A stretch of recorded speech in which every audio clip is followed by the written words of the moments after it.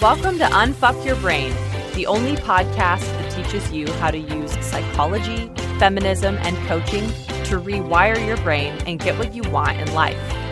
And now here's your host, Harvard Law School grad, feminist rock star, and master coach, Kara Loewentheil.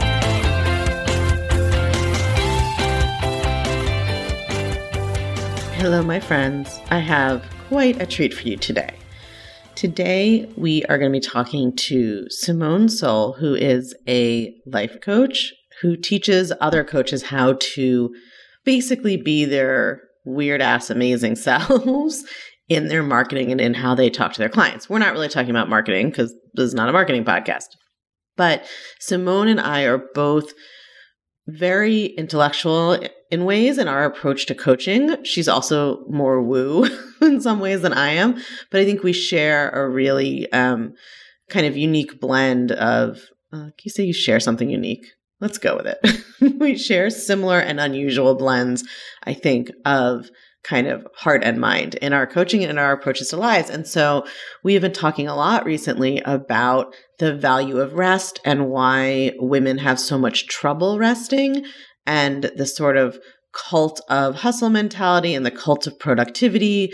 And Simone is also a nerd like me. So on this episode, we kind of dive into our thinking about the way women are socialized to think about work and rest, the impact of the Industrial Revolution. We talk about kind of the intellectual and social history of rest, and we talk about the ways in which there are feminist reasons to be reclaiming rest and to be divorcing our self-worth from that productivity hustle that is so deeply ingrained. So it was an amazing conversation. I loved it so much, and I cannot wait for you guys to hear it. I know you are going to get so many mind-blowing gems from this talk.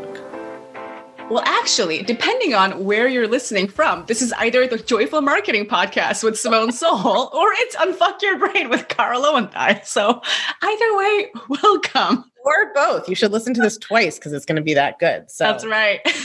So I'm going to introduce myself first for those of you who might be meeting me for the first time. I am Simone Seol. I am indeed the host of the Joyful Marketing Podcast, and I am the marketing coach for life coaches. And I always forget what to say after that. I don't know. That sounds good. That sounds good. Yeah. I'm Kara Loewentheil. I'm the host of the Unfuck Your Brain podcast. I am a feminist mindset coach. Means I teach women how to identify what patriarchy and socialization has done to their brains and then how to fix it. Also, you guys can't see Simone, but Simone is famous for her glasses collection, among other things. In addition to her marketing brilliance, she has the world's possibly biggest, most amazing collection of giant glasses. Yeah. You know, my favorite thing about that is that everybody assumes that I get my frames from weird little indie stores that only I know about. It's I got this from Amazon hidden boutique in Prague 3 years ago. And this, witch lady sold it to me. Actually, they're mostly from Amazon, box stores. So you too can Google them. They are amazing, but what you can't Google is the aplomb to carry them off.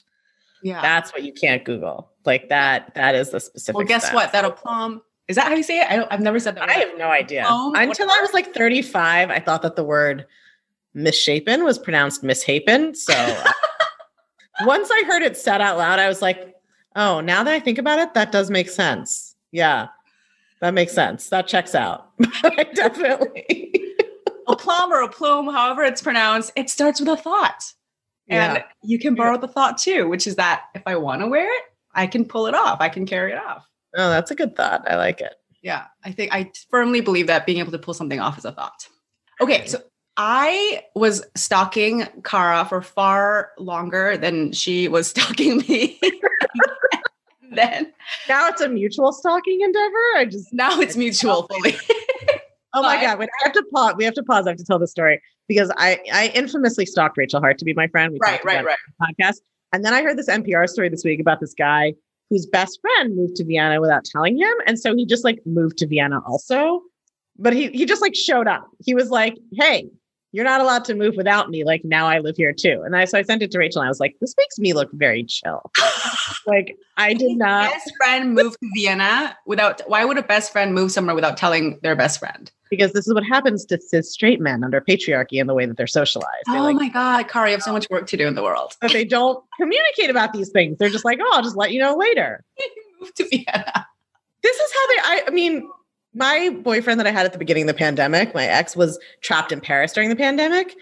And it was like this whole thing and he like couldn't get out. And then he didn't tell me that he was coming home until he was like on the plane coming home.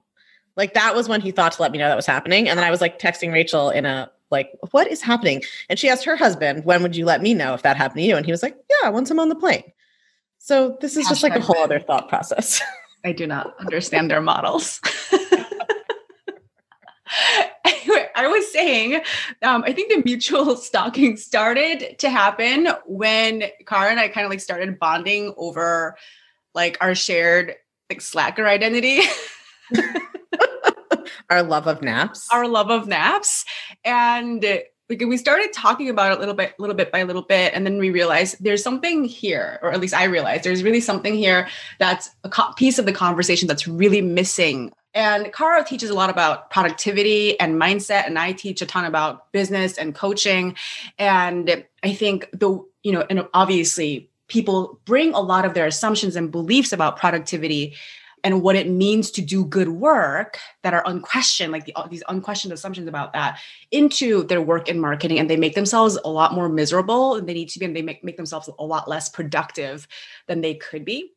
And I've unwittingly become a champion for like taking long naps and, doing things the quote unquote, the lazy way. And I didn't start out like thinking that this was like something that I was going to stand for as a principle. Like I actually started out thinking that it was like a personality defect. Always. Yeah. 100% doing it wrong. And, to my own surprise, I think I kind of figured out along the way with my thoughts, like a recipe for tapping into a great, well of creativity and power and productivity inside me that was completely not only not mutually exclusive with like a flippant disregard for what like conventional culture teaches as, what productivity looks like and like these schedules and routines and calendars and stuff like that. Not only was it not mutually exclusive, I feel like my power and creativity came from the way that I really I felt free to honor my own rhythms and flows. So we started talking about that. And I think at the time, I mean, you can tell the story, but you were also going through something, I don't want to tell your story, but. No, yeah, I was doing a lot. I was doing the same work and I think getting to like the next level of it. I mean, this is something that I got coached on in my master coach training 5 years. That was whatever that was. Yeah. 5 years ago, where I have always been somebody who can basically like produce A- work in an hour that takes other people 9 hours, right? But then I'm constantly telling myself, if you can do the A- in an hour, then you should spend the 9 hours, then it would be an A+, right? Or you should like do the more, right? So it's a personality flaw if you don't want to do that. Exactly. Like I should, right. And like, of course you should be trying to be the best, right? So I've been getting coached on this on and off for years. And I remember my master coach training, Brooke, Castillo being like, what if you just were like, hey, isn't it awesome that I can do an A- in an hour without any planning or prep? Like Stacey Bayman and I talk about this all the time. Like, and I think so what she and I talk about is how like we're opposite and we both had trouble accepting it, right? Because this is what patriarchy does to women, I think, is just teaches us to believe that however we're doing it is wrong, right? I'm sorry, I'm just laughing because continuing on the theme that you started with Rachel Hart, in my mind, it's always like people who can produce A- work in an hour, but they do go through the trouble of producing A+ work in 9 hours. That's why they end up in Harvard and I ended up at Wellesley. Yeah, that's definitely not why. Rachel also would think that, and it's the opposite. We're human beings and I'm doing my life wrong. Yeah, no, I went to Harvard by doing everything at the last minute. But like Stacey had the opposite, where she's somebody who really does like to plan and spend a lot of time. Yeah. But she was just beating herself up, being like, well, Kara can do it in an hour. I should just do it on the fly, right? And so I think it's such an example of like, the truth is, the problem with the capitalism and Protestant productivity narrative, especially for women, is that nobody wins. Even the people who are like keeping that schedule or doing the 9 hours of work still don't feel good about themselves, right? Because you can never action your way to feeling good about yourself. Yeah. So I have been working on this for years, and it did fine. And then I felt like I had gotten to an okay place with it. And then I started building my team. And then it was just like, it all came back up, right? It's like, you can do work on dating and then you get in a relationship. And it's like, oh, Jesus, now there's a whole other level of like work I have to do. And so the fact of being a boss with employees who did have fixed work hours, like brought up this whole new depth of having to do that work all over again on like, you know, what does it mean if I work?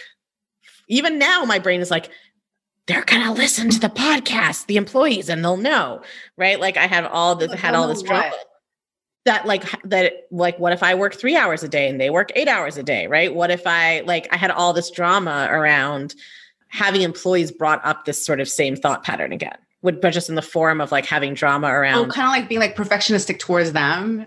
And both. I think I was like more judgmental of them when I was more judgmental of myself, of course. Right. But also kind of brought up this like, well, it's okay if you're only doing 4 hours of work a day when it's just you, but like you can't. But if you have employees who are working 8 hours a day, you can't be doing 4 hours of work a day, right?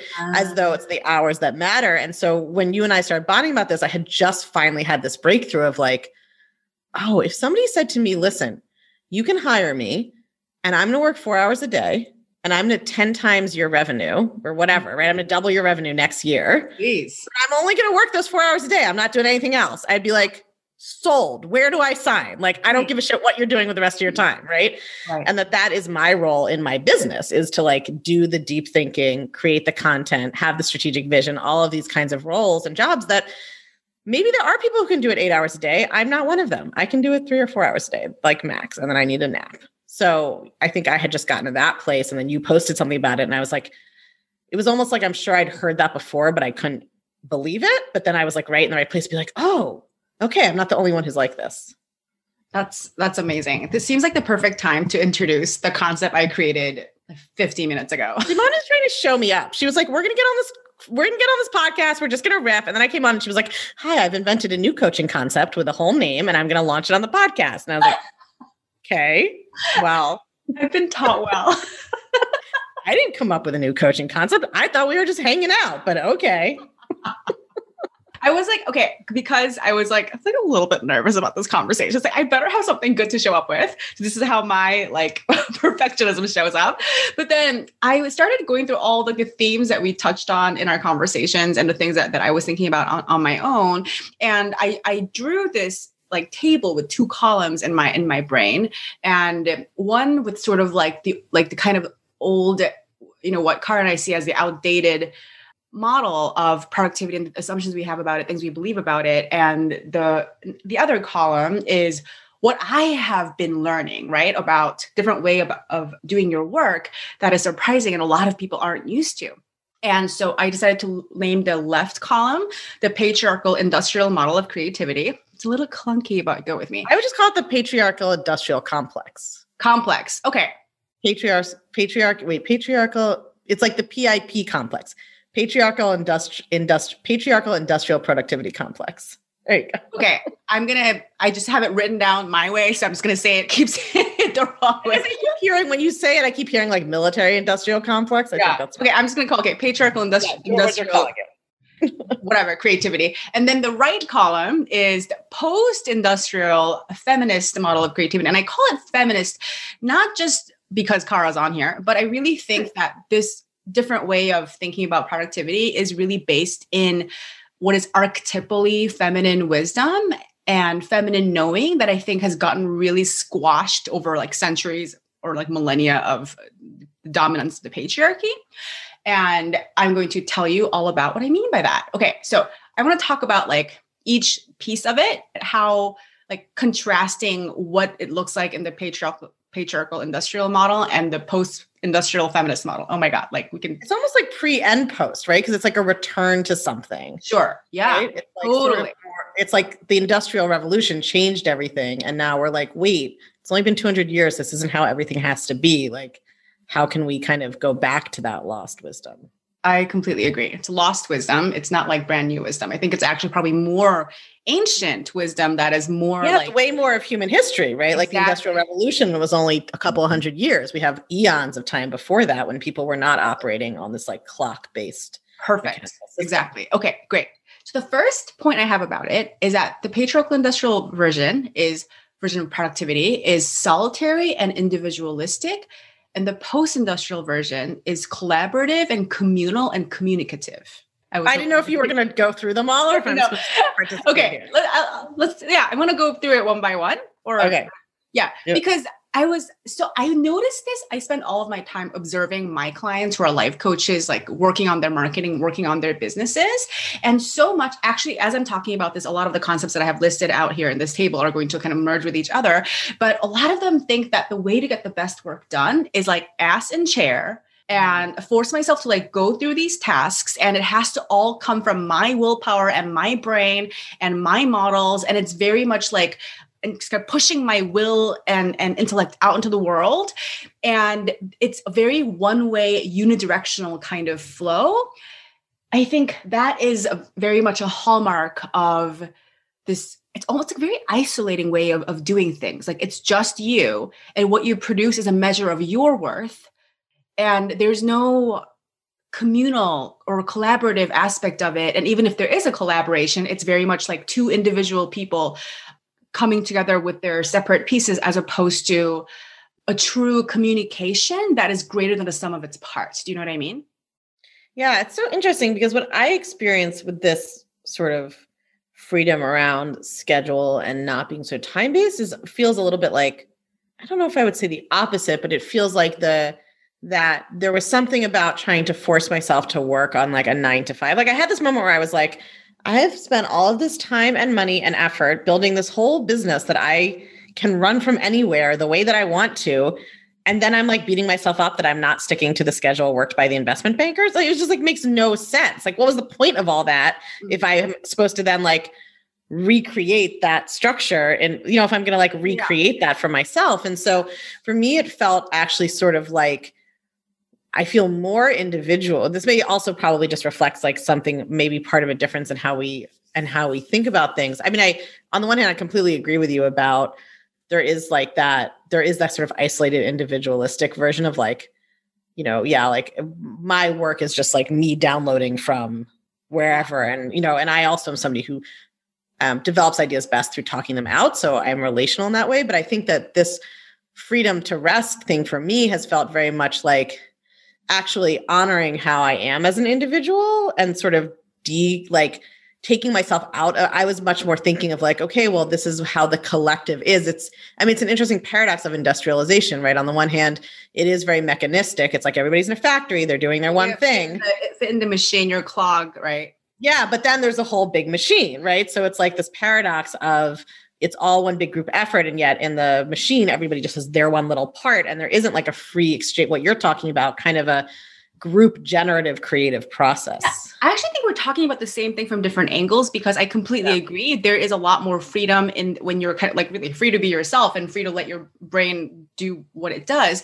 But at the same time, when you give your brain the space to think and notice your organic flow in the first place, to be able to follow it, right? When you get into your solitary rhythm and you get to notice it for the first time, which you don't even notice it exists if you're trying to like squash yourself into fit the machine your whole life, what happens is that you actually open yourself up to a different level of receptivity. Mm-hmm. So it's kind of like, what does my body have to teach me about how I work best? And what kind of environments do I feel, at my most generative, or what kind of conversations, outer or inner conversations, light me up? And then you kind of get into a mode of noticing receptivity about what's around you. And then you start noticing things that are going to help you, right? As opposed to you being in a mode of trying to like push through a cognitively defined intellectual agenda through your force of will, right? And you're not receptive to any other form of intelligence that's trying to speak to you about how you might function best, how you might be productive best, and how you can best, because because the work I do is marketing, really communicate with the people that you are trying to reach, right? It's a two-way communication. Yeah. I wonder if it has something to do with like the difference in our, like, I think we experience it differently a little bit based on the difference maybe in what our work is focused on, or just kind of like you're a little, I think you're like, you talk more about a relationship with the divine or with spirit in a way that I think we may come from different perspectives, but I think that's also so valuable about this. Like what I have been really thinking about a lot is not so much community with others, but actually like the natural world.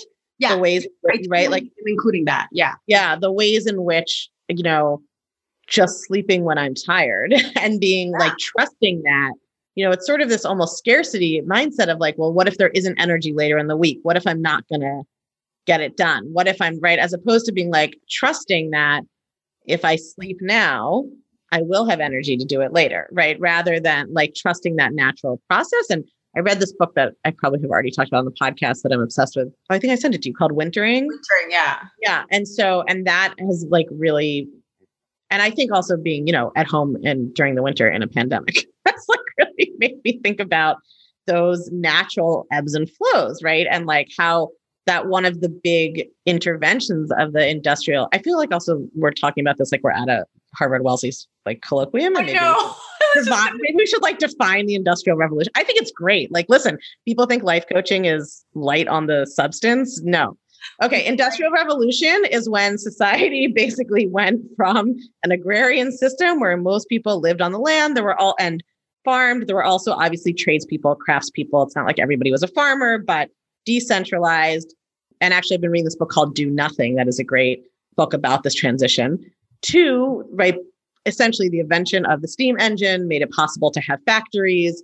And now all of a sudden it matters, like what's 8 a.m., what's 8 p.m., like how many hours are you working? All of a sudden we get that plus the invention of electrical light and the ability to have, to work past the natural rhythm of the sun up and the sun down. Ignore the natural rhythm and having supremacy over the natural rhythm. Yeah. Right. And so then all of a sudden what you get is all these people working in factories, doing mechanized rote work over and over. You get the invention of kind of modern commerce and capitalism, like that. So that's what we're talking about when we talk about the Industrial Revolution. For anybody who's listening, it's like, what the fuck is going on? It's the invention of factories and modern labor. And that has a whole host of different, it impacts every area of our life, right? For instance, now there's this structure where you're supposed to sleep 8 hours at a time, and then you go to work and then you do whatever, right? Whereas there's this sort of lost to history phenomenon of how people used to sleep, which was go to sleep basically when the sun went down, wake up 4 or 5 hours later, be up in the middle of the night for a few hours. People would visit with their neighbors, write in their journals, have sex. Then they would have second sleep. They'd go back to sleep again. Like it's a huge change in what was millennia of natural living. And so what Simone and I are kind of talking about here is like, what are the ways that has, can I curse on your podcast? I know I can curse on my podcast. I don't know about yours. You're rated. Okay. Yeah. Occasionally I get on one and the host is like, oh my God, no, we don't do that. Yeah. How that has like, how that I made sense, but how that's fucked up, like our ideas about what is productivity. How do we're all trying to fit ourselves into this, like, like the 9 to 5, what does that come from? It comes from the factory floor of like, literally comes from the factory floor. Yeah. Only after the unions got to it. Before that, it was like 9 to 9. It was like a 12-hour, 14-hour workday. Yeah. Right. It comes from that. And that, has a cost. And the piece I think I was getting, you're helping me to better articulate my concept, but the piece about like solitary, individualistic versus collaborative is that if you're on the factory floor, your factory, like your shift manager or the owner of the factory or whatever, does not give a flying shit about like your input or your feelings or your creative flow or anything. Right. Right. So it's kind of like that's the piece that's isolating. And the thing is, when you have your own business, as my clients do, or even if you don't have a business and you're one of Kara's clients and you have a job or you have you're a mom or whatever you are, the thing is, in some way or another, we all get to be our own boss. Right? We get to be our own manager and we get to make decisions about how we use your time, what we're going to prioritize and how we manage ourselves. And we often get into the mindset of there's like a dictatorial shift manager or factory floor manager, and the employees, the factory workers' input does not matter. So that's like very unidirectional that way. Yeah, we replicate that. ourselves. Yeah, exactly. Whereas if you get out of that model, it's like, what if the factory the shift manager like really wanted to talk to you about your feelings and it wanted to create a collaborative work environment for you?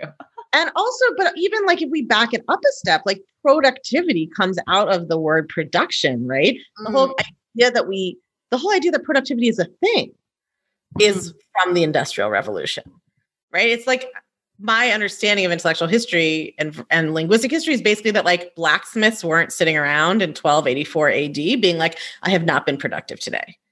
Like I haven't measure like I don't, not productivity, but like output somehow, right? If blacksmiths are supposed to create like 10 axes a day, I don't know what. I think that's how we think about it, but I'm not sure that's true. Like, yes, of course. I mean, I think it's from my and I'm not a sociologist. This is layperson reading of, of the work, but like you read this Do Nothing book. One of the things she talks about is that, we assume sort of we're so imbued in this idea that like there've always been bosses and it's top down hierarchical that we sort of assume like, well, okay, it was that way in the Middle Ages too. You had like the people in charge and then the serfs and then, everybody had bosses. But in fact, like that even, serfs sort of land, like agricultural peasants would work a certain number of hours a day, kind of sun up to sundown, but also there were like 100 days off a year from like feast days and various other things. And that artisans and craftspeople were really just in charge of their own schedule and could work as much or as little as they wanted. So that's not how I thought it went down. I know, right?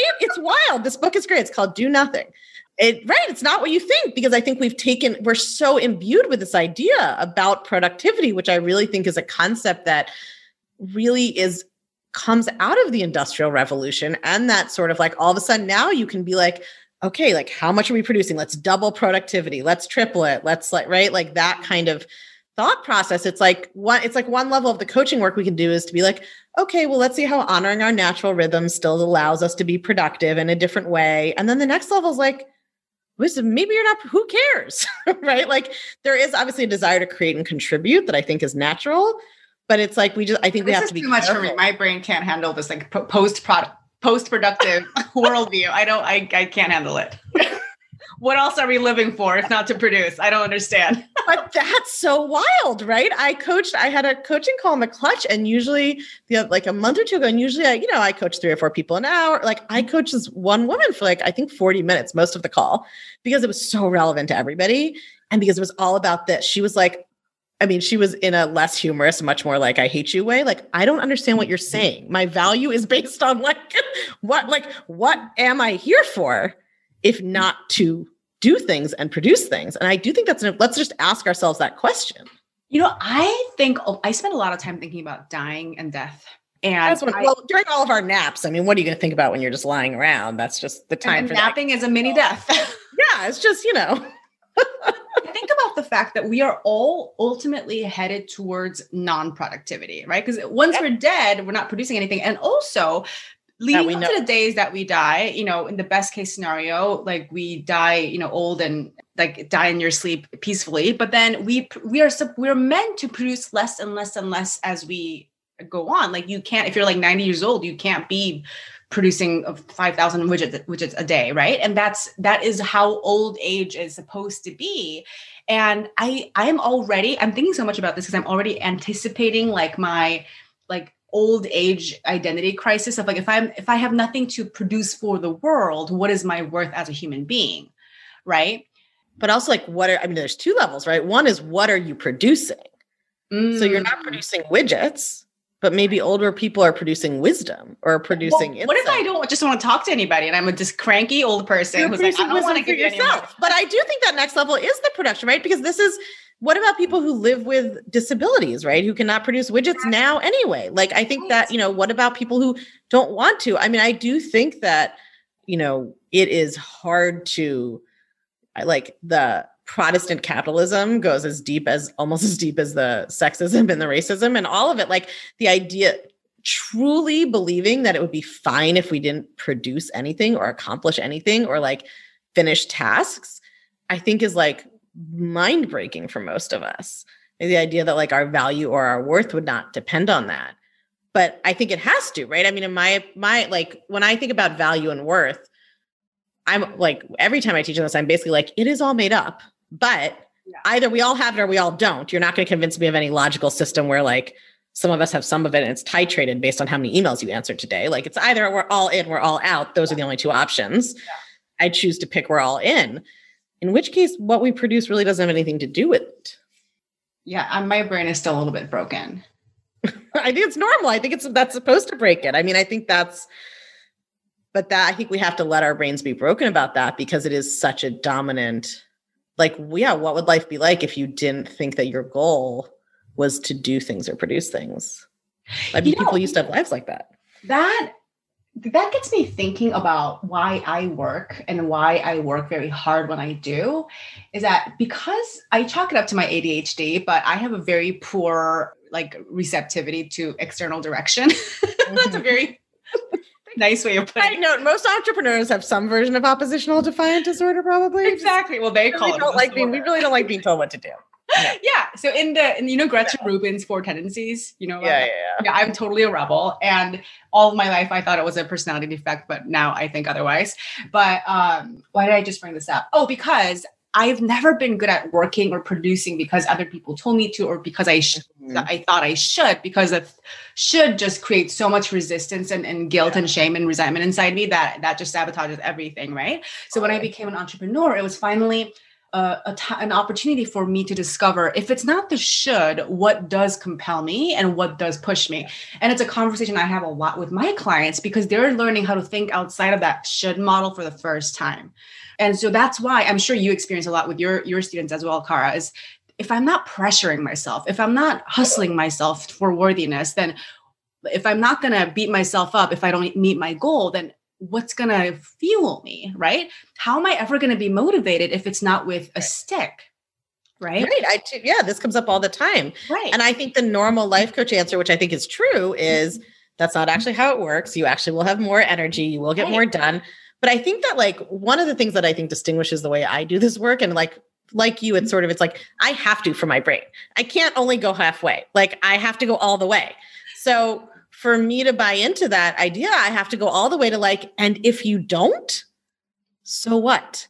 Like who decided that it was better to produce shit while hating yourself than to love yourself and do nothing?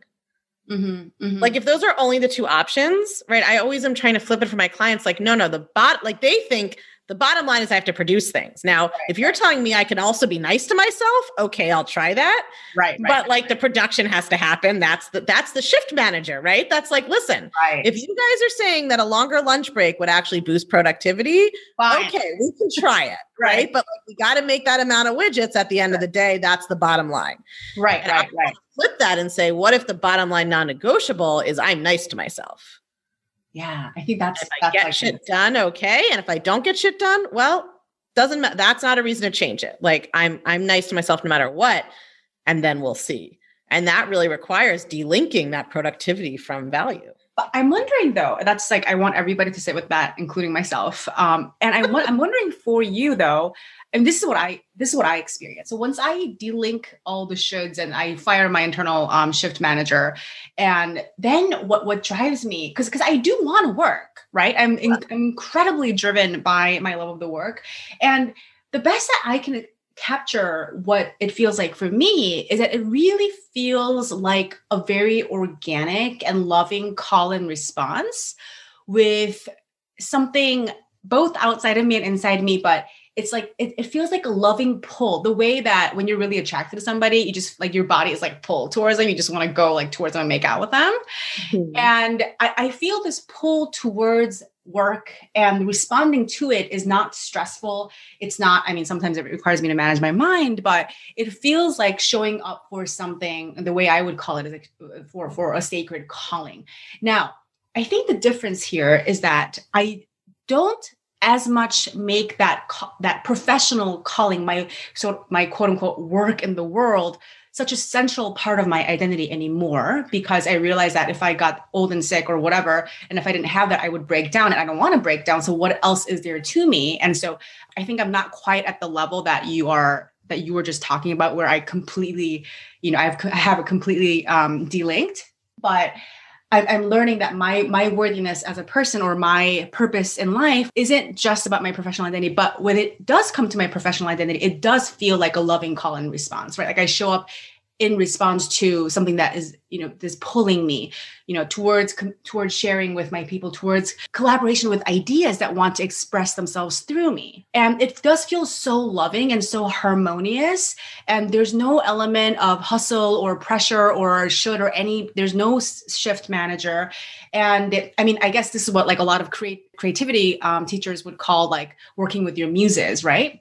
Yeah, being in flow. And I wonder, like, what's your experience with that? Because your work is. I want to talk about that, but I want to answer that. But as you're talking, something's coming up for me, which is really interesting to me, because if really what we were valuing was the thing we were producing, then I think you could need to take a break, be sick, go on maternity leave, end up older, not able to do the widgets, and you would have already still produced the things you produced. So it should feel fine. So I don't really think it is about the producing. I think it's about the moral value of working as an act, right? Of like having to be in the process of producing all the time. Otherwise, it should be able to be like, listen, I came up with relativity. I'm done now. Right. But that's not how it works. I had this amazing idea when I was 19, and that's not that Einstein was 19, but you know what I mean? You should be able to be like, okay, I came up with a big, huge thing of value to the world. And like, now I can just do nothing for the rest of my life and not feel bad about it. But that's not what we're describing. When you're hooked into that like productivity hustle, you don't ever think you've done enough. Yeah. Right. I don't really think it's about the actual creation of value. It's about the judgment of the self for not constantly being in the act of producing. Right now, we're going to end up in like Marxist theory. Such an important distinction. Yeah, but it's like, I mean, this is one of the Marxist critiques of capitalism is that, I love this podcast episode, is that they're like, right, that people are turned into the means of production, right? And that their value is only as the means of production of capital that accrues to somebody else, a profit that accrues to somebody else. But regardless of the profit part, the dehumanizing part is turning humans into means of production. And so if we are believing that our only value comes from our productivity, and I think we have to be careful not to be like, oh, I just want to produce things of value for the world. Like, then it should be okay to be done at some point. So that's that side, just a little side note about really good point. Marxism and in terms of what I experience.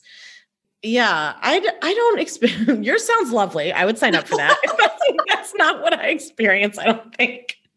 What I experience is, I think maybe one thing is like, I have always been very mission driven in my life. Like all of my jobs have been kind of in that same way. And and so that feels the same. You would do it if there was no reward ever and you never got recognized for it. Like you would just be driven to do something towards it. I just have always felt like I was raised with a very strong, like kind of social justice, like your job is to make the world a better place. And in Judaism, there's this idea of tikkun olam, which is the idea that the world is broken and we're all responsible for making it whole. Yeah. So it's like all of our jobs to contribute to make the world a better place. And doesn't feel like a should to you, does it? Doesn't it feel like? No, but it's almost like, no, it doesn't feel like, that has never felt like a should. That feels so that either because it's internal or just the socialization happens so early. Like it's like never even up for debate. I mean, it's not up for, I understand other people don't think that, and I'm not judging other people. I think that's what I'm characterizing as the pull, right? Yeah. I think I've just always felt that.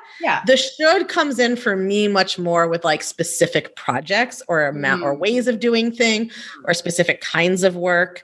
I think for me that, I guess maybe it doesn't feel like a strong pull because I'm so used to it. But what I feel is much more like, it's just when there's a lot of shoulding, then there's just so much drama and resistance. And I am like white knuckling through doing the work. And when I'm able to just be like, to allow myself to rest and to trust that I will want to, it really reminds me so much of the process of going through intuitive eating, like stopping dieting and learning how to intuitively eat. And it's like the difference between so many people try to use intuitive eating as a diet.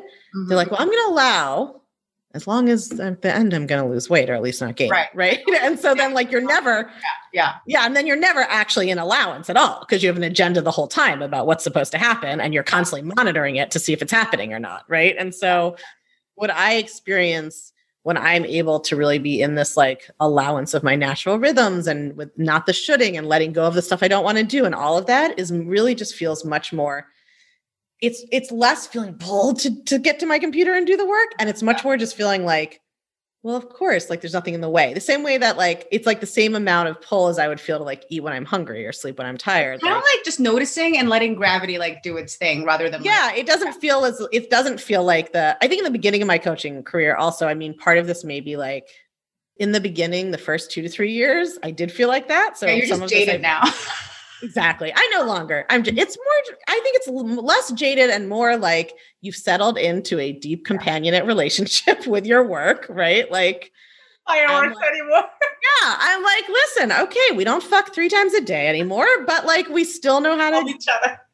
Get each other off. We're still having sex. Like it feels I think in the first couple of years, there's just this wild, like, this is my life. Like, what is happening? Like, I get to do this work and it's changing people's lives. And like, you're just so fired up and that's a beautiful time. And one of the tragedies of perfectionism is that it robs coaches and anybody of enjoying that time. Yeah. That's the only time it's going to feel like that. Like, that's what it feels like those first 3 years. So it'd be like your honeymoon period with a partner and you spent the whole time, criticizing yourself in the relationship. Yeah. And then now 5 years in, it just feels much more like when I'm in the headspace that I want to be in about this, it feels as easy as like sleeping when I'm tired, eating when I'm hungry, sitting down to do the work that I want to get done this week because this project is going in, it's just like no drama. I just think it's so interesting too, because I think we are presenting two, not different perspectives, but coming from different angles. Cause I think you have such a brilliant discursive intellect and I'm a lot more like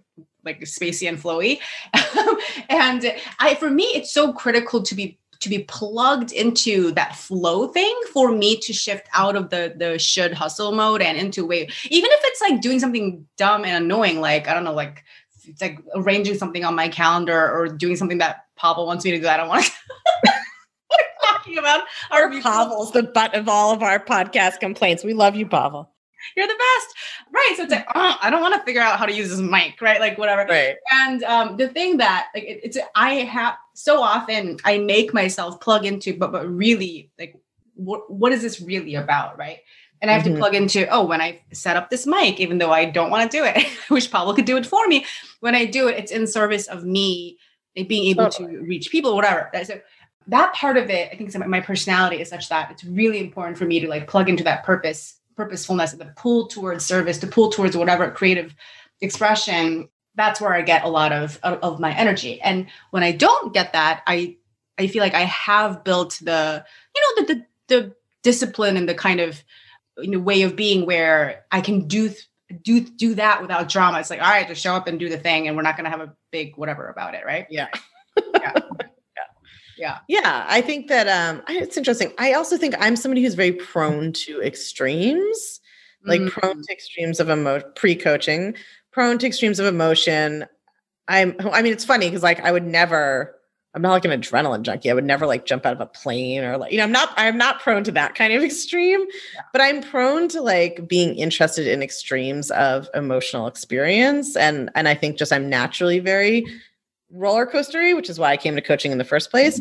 And so part of it, I think, is like, I've experienced both. I've experienced the like hating, dreading of work. Right. And then I've experienced the high of it. And I think right now where I am in my life is like a lot about balancing that out. And like balance always sounded so boring to me.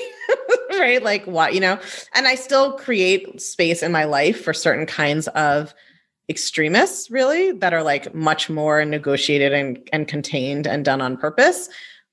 But I do think like, I feel much more these days, like the state of flow I want to be in is a state of flow that is more about like flowing through my days in an easier way. I don't know. It's hard to explain, but it just feels more diffuse. Movement without resistance, right? Yeah. It's just sort of like, what would be here without all the noise? Right. And I think in some ways for me right now, excitement is its own kind of noise. And it's sort of like, what is life like? Like, I know how to create excitement.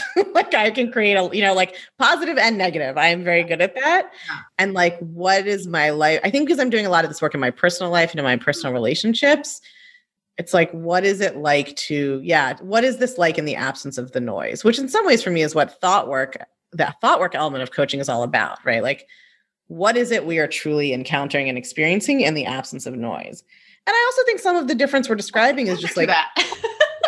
What's the answer to that? I think it's just like there's no words for it, right? It's just like the experience of being an animal in the world, but I do think we also experience, I mean, we're like, I don't feel at all that we need to like converge on one explanation or description. I'm not saying you do either, but like we definitely, I do think you are more, I wouldn't say spacey or whatever you said. I would say you're more like, you seem from the outside, you seem to operate more with a sort of, it's just almost the difference between calling and mission. It's like you're called to something and in conversation with something. And you don't feel that way? I don't feel like I'm in conversation with something. No, I don't feel. Yeah, I don't feel. I mean, of course, I feel like I'm in conversation with people, and I love that, and like that's how I think through ideas. Like I love we're having this conversation right now, but no, I've never felt like I don't have that spiritual aspect to my experience. Like I don't feel like I'm a channel for something. I don't feel like the ideas are like out there and coming to me. Like I don't believe in God. I don't feel like I have a relationship with the divine. Like that's just not kind of my experience. My experience is very like, oh, it's fucking crazy just to be a human. My feeling is like, like I had a long-term romantic partner who not only believed in God, like was Christian, believed in Jesus, had like a personal relationship with Jesus. And, I'm Jewish and don't believe in God. So it was like, that was a big difference. But like a lot of the things he would describe as religious experiences, I was like, oh, I've totally felt that. I just call it a different thing. Yeah. I call it just like walking down the street and having some crazy brain experience about the transcendence of life and beauty. Like, I don't know. It's just, that's what's happening in there. But I think part of the difference in what we're describing is just a kind of difference. It may even not be a different experience, but a difference in how we talk about and like describe and define that experience. But if we wanted to get all astrology about it, I am a Taurus. I was just I know. I could feel it coming out of your brain. My psychic powers. That's the weird part. I'm unfortunately slightly psychic, even though I don't believe in it. But it's like very grounded, very. You're in denial of like, like you're actually just a witch. I totally think I'm a Jewish witch. But yeah, very grounded, very physical, very like in the here and now. What is this world? And I'm not very attuned, in my opinion, to the. I think I am I'm witchy about other people, but I don't feel like I'm witchy about a different realm. I disagree. I think that we just talk about it using different language. Yeah, that's possible too. Right? Because like you're somebody who responds to seasons. Like we've either talked about that to me is like the world though. I think of like the witchiness. I think of like in my mind, you're having a conversation with some kind of otherworldly spirit. I think you are too, but you just don't think that it is. You just think it's like you having a brain experience. And I'm like, no. Or it's the opposite. You think you're all right. Or I think you're having a brain experience.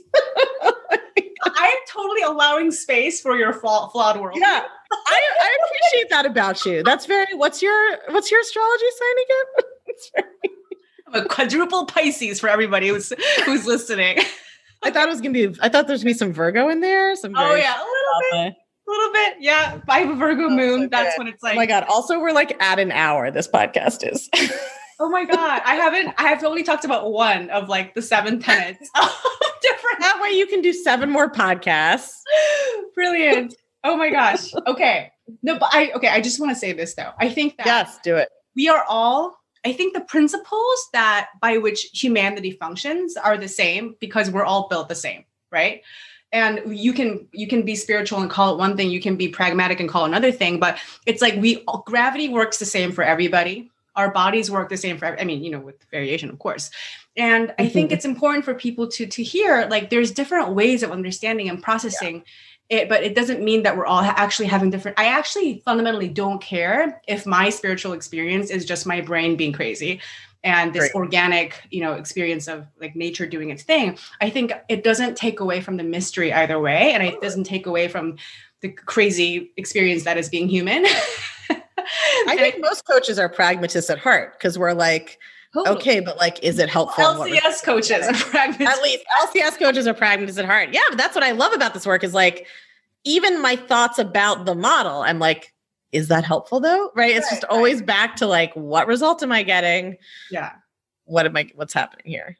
Okay. Fantastic. I do feel like we could do like 12 more of these. So we should just have we might just have to have our own podcast. Like the opening speech of the symposium. I know. I feel like we need to have like a once a month serial podcast where we're just like life coaching and intellectual history. I would actually fucking love that. I would totally do that. All right. We're going to talk about the rest of this offline. Okay. We'll talk to y'all later. Bye. If you're loving what you're learning in the podcast, you have got to come check out The Clutch. The Clutch is my feminist coaching community for all things Unfuck Your Brain. It's where you can get individual help applying all these concepts I teach to your own life and learning how to do thought work to blow your own mind. It's where you can learn new coaching tools not shared on the podcast that will change your life even more. It's where you can hang out and connect over all things thought work with other podcast chickens just like you and me. It's my favorite place on earth, and it will change everything. I guarantee it. Come join us at www.unfuckyourbrain.com/The Clutch. Or you can just text your email address to 347-934-8861. If you text your email address to that number, we'll text you right back with a link to check out everything you need to know about The Clutch. 347-934-8861. Or again, just go online to www.unfuckyourbrain.com/The Clutch. I cannot wait to see you there.